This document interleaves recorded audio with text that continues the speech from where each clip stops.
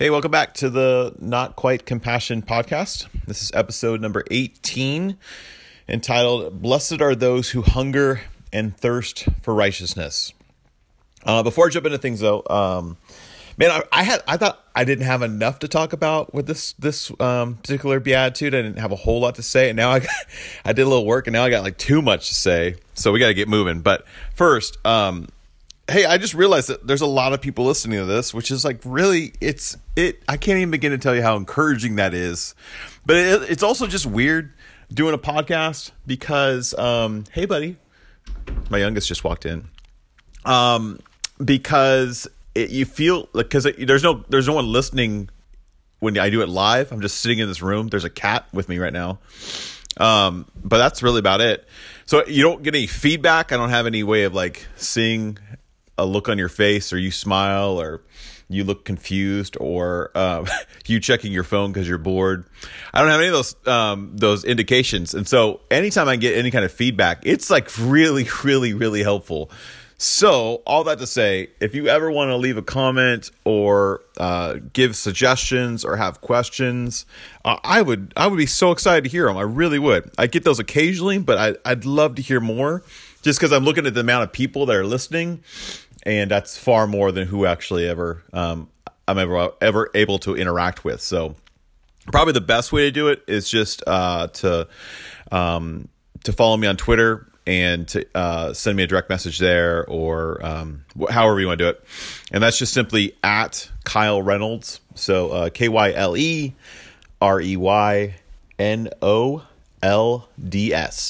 at Kyle Reynolds on Twitter would probably be the best way to do it. But thanks for listening. Let's get into it. Blessed are those who hunger and thirst for righteousness, for they will be filled. Okay, so I want to break this down into kind of two ways that we misinterpret the idea of righteousness, because this is good news. This is good news for people who are listening. It's not another to-do list for them.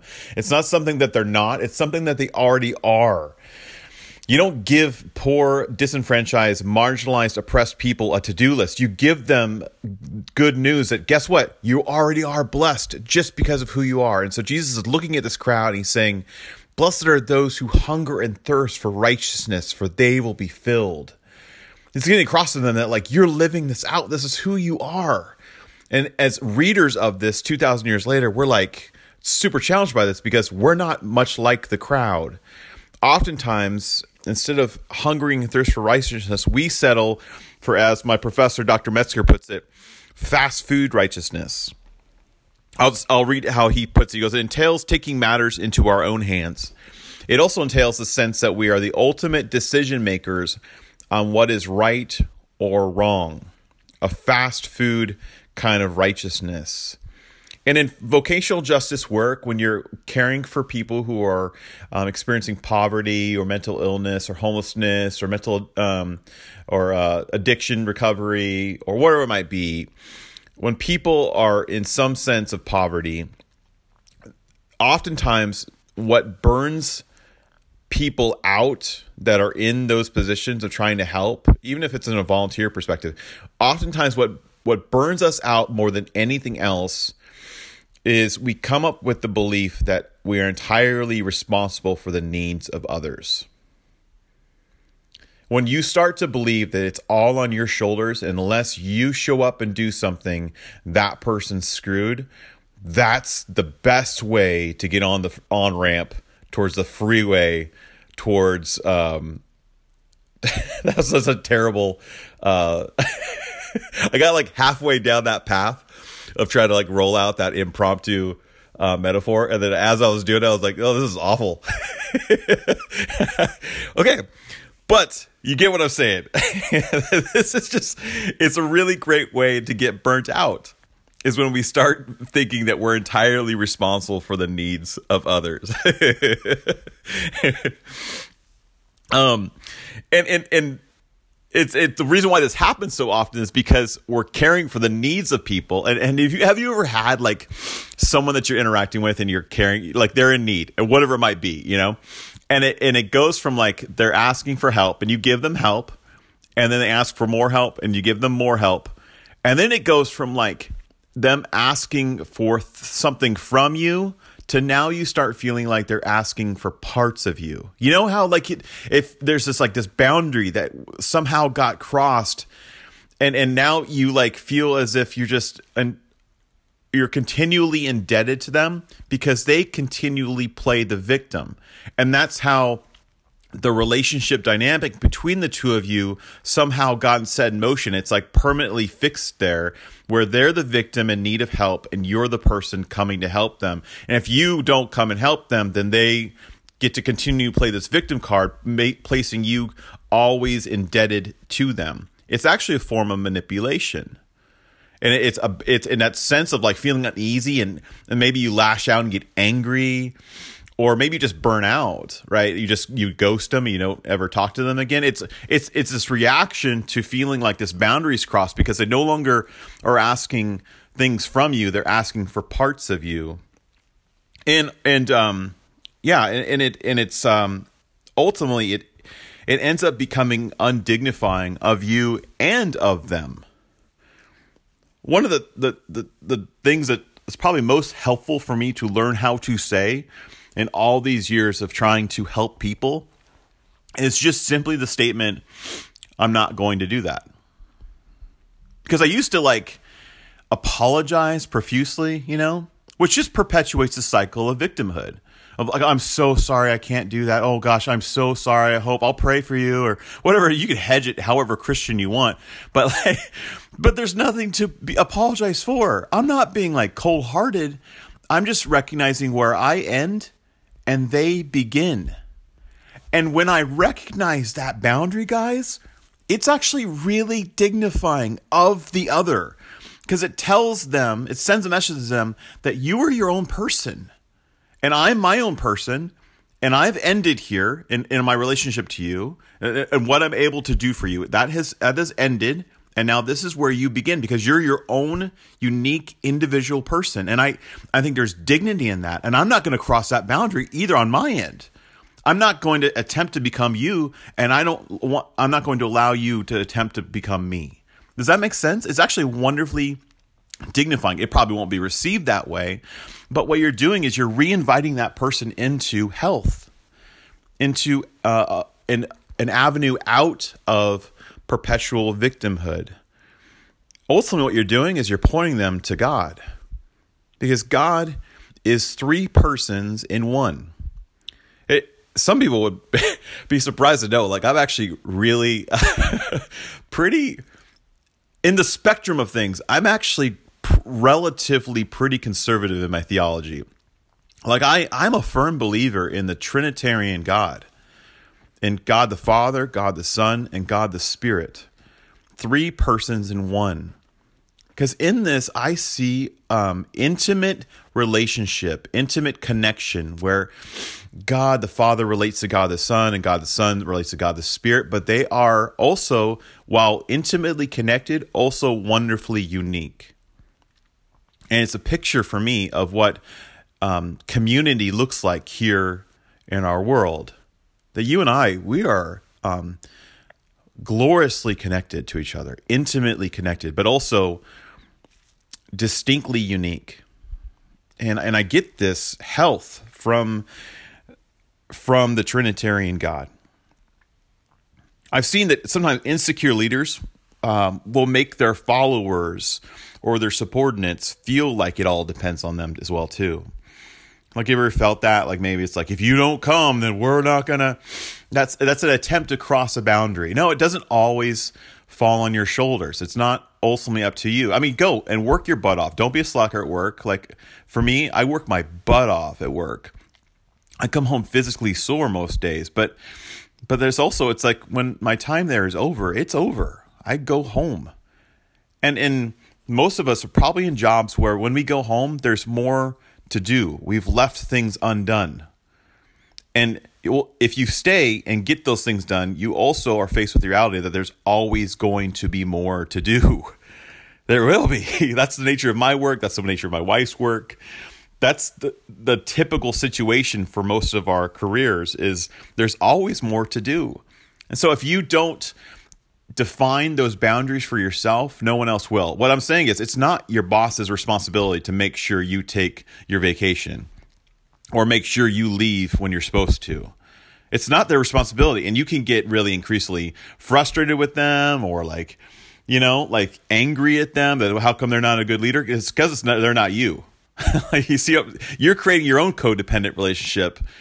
You're your own person. You create your own boundaries. You define who you are and where you end and the work begins. I kind of feel like I'm saying that strongly, but I also know, man, oftentimes in this work of caring for people, we are just gloriously generous. But that also leads to a ridiculous amount of burnout. And I would love to see people give generously for their entirety of their life, not for 5 years until they get burnt out and then just go buy a boat.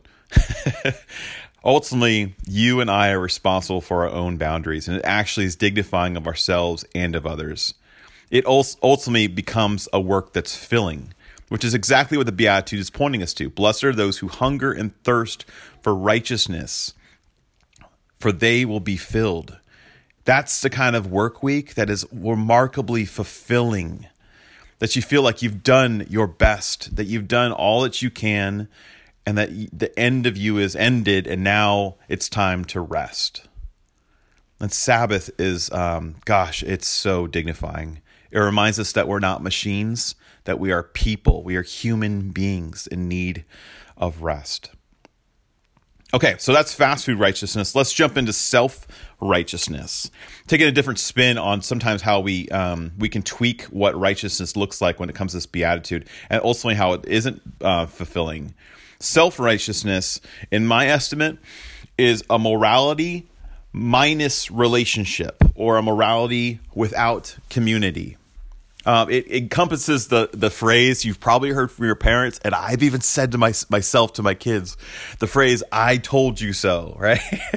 How come I can't go? I told you so, that's why. That's the really overly simplistic idea of self-righteousness. It's a morality without a sense of relationship or community.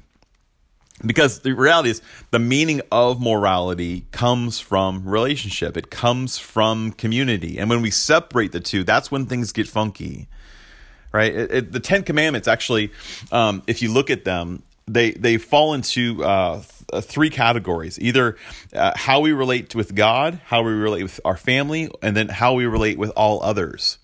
These 10 rules are founded in relationship. Even Jesus said in John chapter 14, if you love me, you will obey my commandments. He's connecting these rules to relationship. But if we're not careful, we can turn this into because we're so anti-rules or anti-morality even, that you can't tell me what to do, that we only settle for only community, only relationship, and we put the rules on the back burner. And that's actually a form of self-righteousness. It's assimilation. It's some people would call it like worldly Christian. It's instead of coming, like if our convictions are in front of us, we go around our convictions to the world. It's how I navigated swearing for a long time. I've talked about this a little bit in the construction, deconstruction, reconstruction episode, but it's how I kind of navigated what swear. I mean, for a long time, like I would just be like I'd swear like a sailor, because it's like I'm free in Christ. I'll do whatever the fuck I want. But and it's true. I don't think our God is like up in heaven as some like. I think he's got bigger fish to fry, man, than when I stub my toe.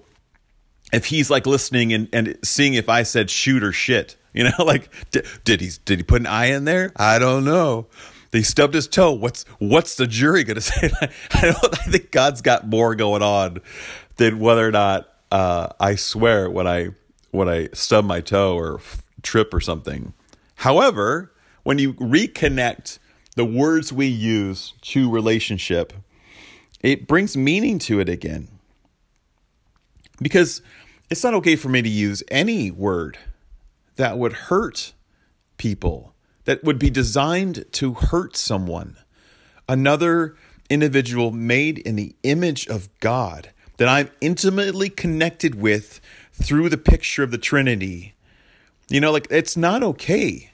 whether it's a swear word that you can say after certain hours on TV or not. Like, if it's any word, and that's what Laura and I were trying to teach our kids. I mean, obviously there's like certain rules we have, right? Where it's like, yeah, you can't say the two words I just said on this podcast link, but there will be a day when he will be able to. But I hope that we're teaching them that I don't want you guys to use any words that would actually be intended to hurt people. Ultimately, what Laura and I are trying to teach our kids is that how to connect morality to community. I think this is why a lot of people struggle with porn. It's because in their mind, it's a crime that doesn't hurt anyone. Until you reconnect it to community and recognize that person you're looking at on that screen was made in the image of God. I would suggest if you're struggling with porn to not stop looking. I'd say look closer. Recognize who that person is. That's the person divinely and uniquely connected to you and to this universe and to God. They're brilliantly and wonderfully made in the image of Christ. And it's not okay for us to materialize and hurt someone in that way. When we reconnect morality to community, it brings meaning. So if it's not assimilation, another way that we tackle righteousness is we take morality and we take away community. So instead of assimilation, it becomes isolation, right? And instead of worldly Christians, it's otherworldly Christians, right? Instead of going around our convictions, we just stop short. We never even try bothering going into community. We just stop short at our convictions. It's the age-old phrase, love the sinner, hate the sin, all right?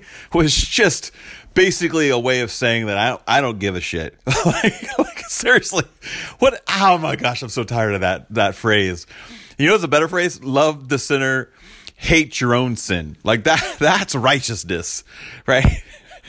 Other one is self-righteousness. We make these predetermined rules in our mind that actually guide us out of community. It's I never give money to homeless people, which excuses me from actually even seeing them as a human being. I'm not saying you should always give money to homeless people, but just don't create predetermined rules that excuse you out of community and relationship. It's on the liberal side of things too. I've seen it just as prominent. It's the person that continually deconstructs their faith. It can become a form of self-righteousness. Like they just become the same exact version, just on the other side of it. They're a fundamental liberal instead of a fundamental conservative. See, fundamentalism, all it is just a decision that like, I'm not going to be tolerant of any other ideas except my own. You've just become the other extreme, the other end of the pendulum. It's stopping short. It's taking morality and leaving a sense of community. It's back when we first got married. I was like, you can get a cat, but I will never pick up the cat litter. That's gross. I'm never gonna. You can have your cat. I'm making this rule, right? It's silly, I know, but if I love my wife, I'll pick up the cat litter because the love goes before the rule. Right?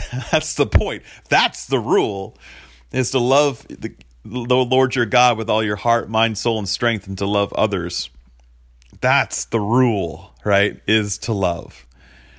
So which are you most like today? Is it like an isolation where you stop short, that you've put these rules in place? And I get why we do. It's just to protect ourselves. It's because we've had our boundary crossed and I won't be taken advantage of again. So I'll put these rules up to protect myself. And that's okay, but they should lead us back into healthy community, not isolate us from it, right? Or maybe it's assimilation where you've just given up the rules because you're free in Christ. You do whatever the hell you want, but you're hurting people. And ultimately, it's actually just only about you. It's just another brand of self-righteousness. It's what you set out to leave. Maybe a third way is instead of isolation or assimilation, it's a form of incarnation where it's morality plus community plus the Holy Spirit. Instead of worldly Christians or otherworldly Christians, it's world Christians.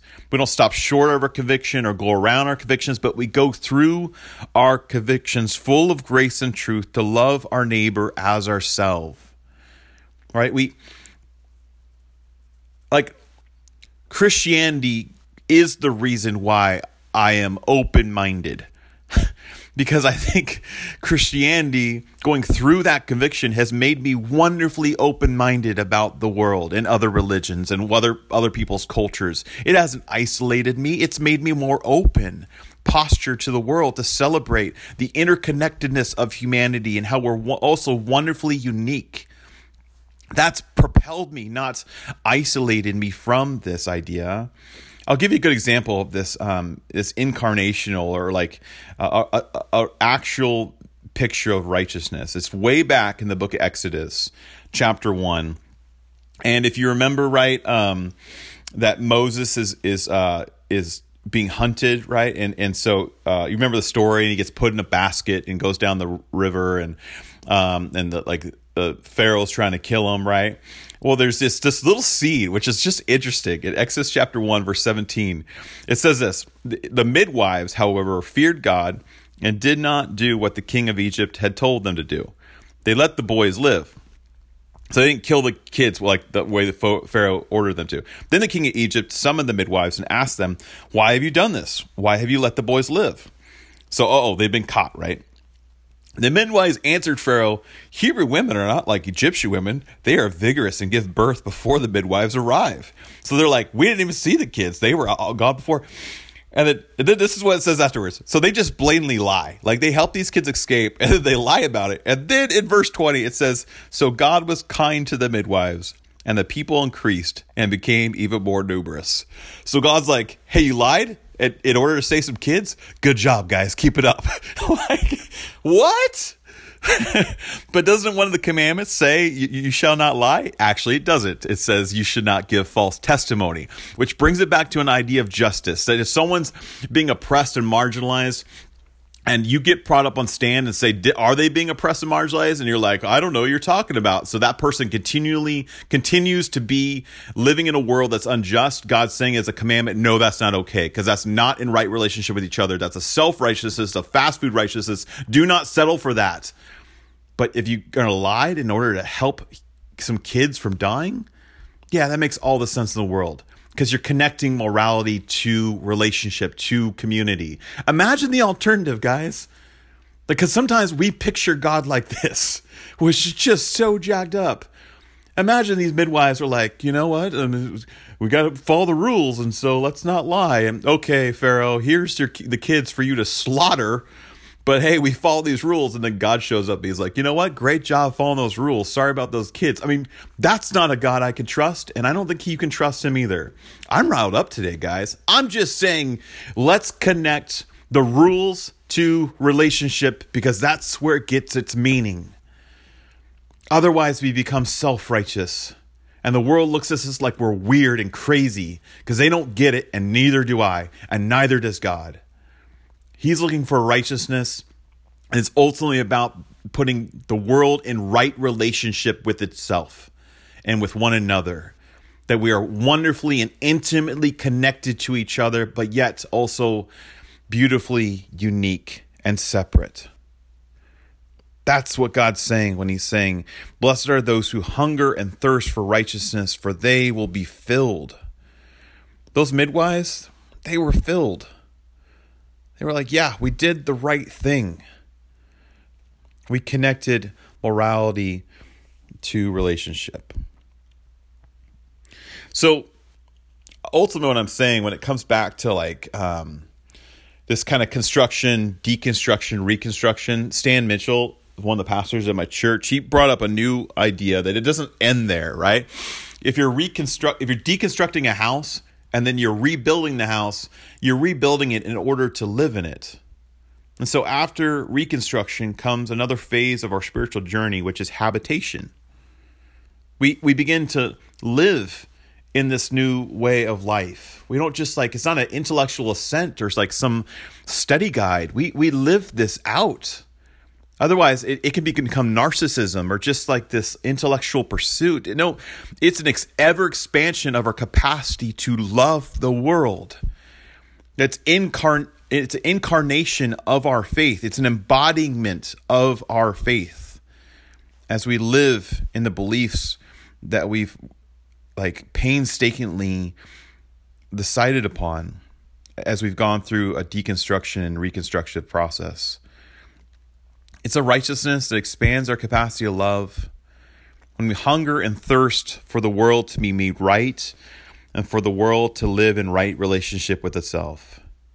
Beginning with me as I embody this Trinitarian relational world that we live in. We are all intimately connected and we are wonderfully unique. Blessed are those who hunger and thirst for righteousness, for they will be filled. See, this is what happens when I take a week off, guys. I get all riled up. Sorry about that. I just got a little riled. I think righteousness is a great word. I think it's a beautiful word because it's longing to put this world back in right relationship with itself. And we've so often settled for an alternate meaning that ultimately is not filling. Go and live this kind of grace out. That's not assimilating or isolating, but it's an incarnational way of living. That we're wonderfully connected and yet brilliantly unique. See you guys next week.